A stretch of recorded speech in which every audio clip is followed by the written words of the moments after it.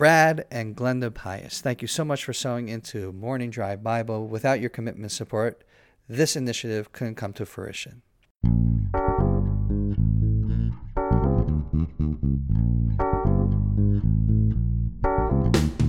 Good morning from Jerusalem. My name is David Krutman. My name is Scott Kahn. And welcome to Morning Drive Bible. David, we are stuck in the middle of this discussion of the end of days. There's no banter between us. I don't find any love going on right now as far as the introduction to our whole podcast. The love is gone. It's long gone. You got insulted about the Hawaii Five-0 thing, but all right, fine. Go ahead. Something inside has died, and I can't hide it. I just can't take it. In the words of Carole King. There we go. It's all over, David. You just dated yourself, Carole King. She's before my time, too, okay? It's what you grew up with. Do you know what her name was originally? Carol Klein. That's right. Brooklyn, New York, yes, like you. Yes, a Brooklyn, New Yorker.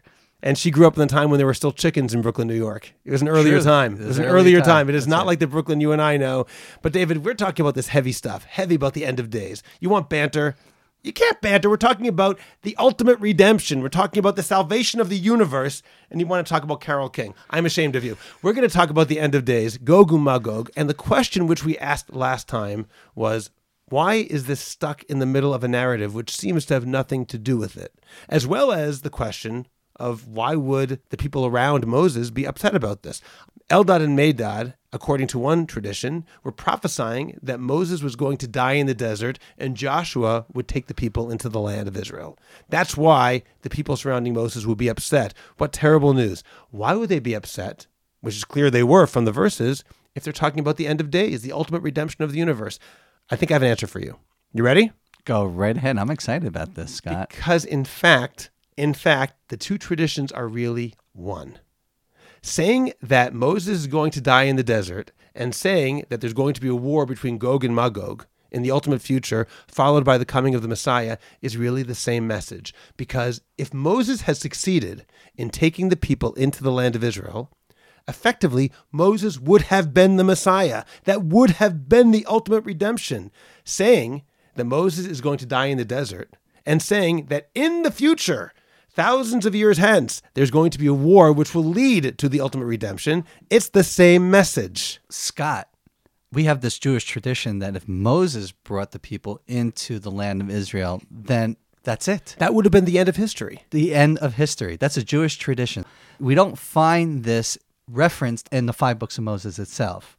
It's a tradition that we have handed down from generation to generation. This is very poignant to the concept of Gog and Magog. Because now that Moses is not bringing the people into the promised land, the rest of history is outlined in what we have in biblical history and in our sacred history after the canonization of the Bible. In fact, had Moses succeeded in taking the people into Israel, our tradition says there would have been no rest of the Bible. It would have been irrelevant. There would have been no need for sacred history following the 5 books of Moses.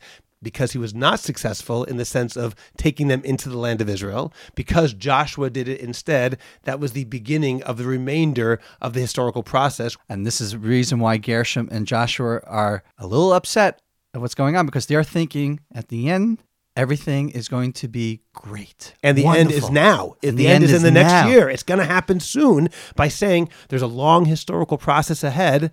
That tradition is really the same thing as saying Moses will die in the desert. It's simply a different side of that same issue. That same prophecy that Moses will die is also reflected in, and here is the rest of sacred history. And this is the reason why the narrative is placed in chapter 11 in the book of Numbers. Moses could not handle the Jewish people in their emotional psychological state in this minutia. And he said, I can't handle it anymore. This was the beginning, as we said in previous podcasts, the downfall of his personal leadership in leading the Jewish people. Maybe, if Moses could have handled this, then he would have been able to bring the people into the land of Israel, and we would have had a different story. The downfall begins now, and that's the reason why Eldad and Medad's prophecy is put here. I'll say one final point before the end of this episode of the podcast.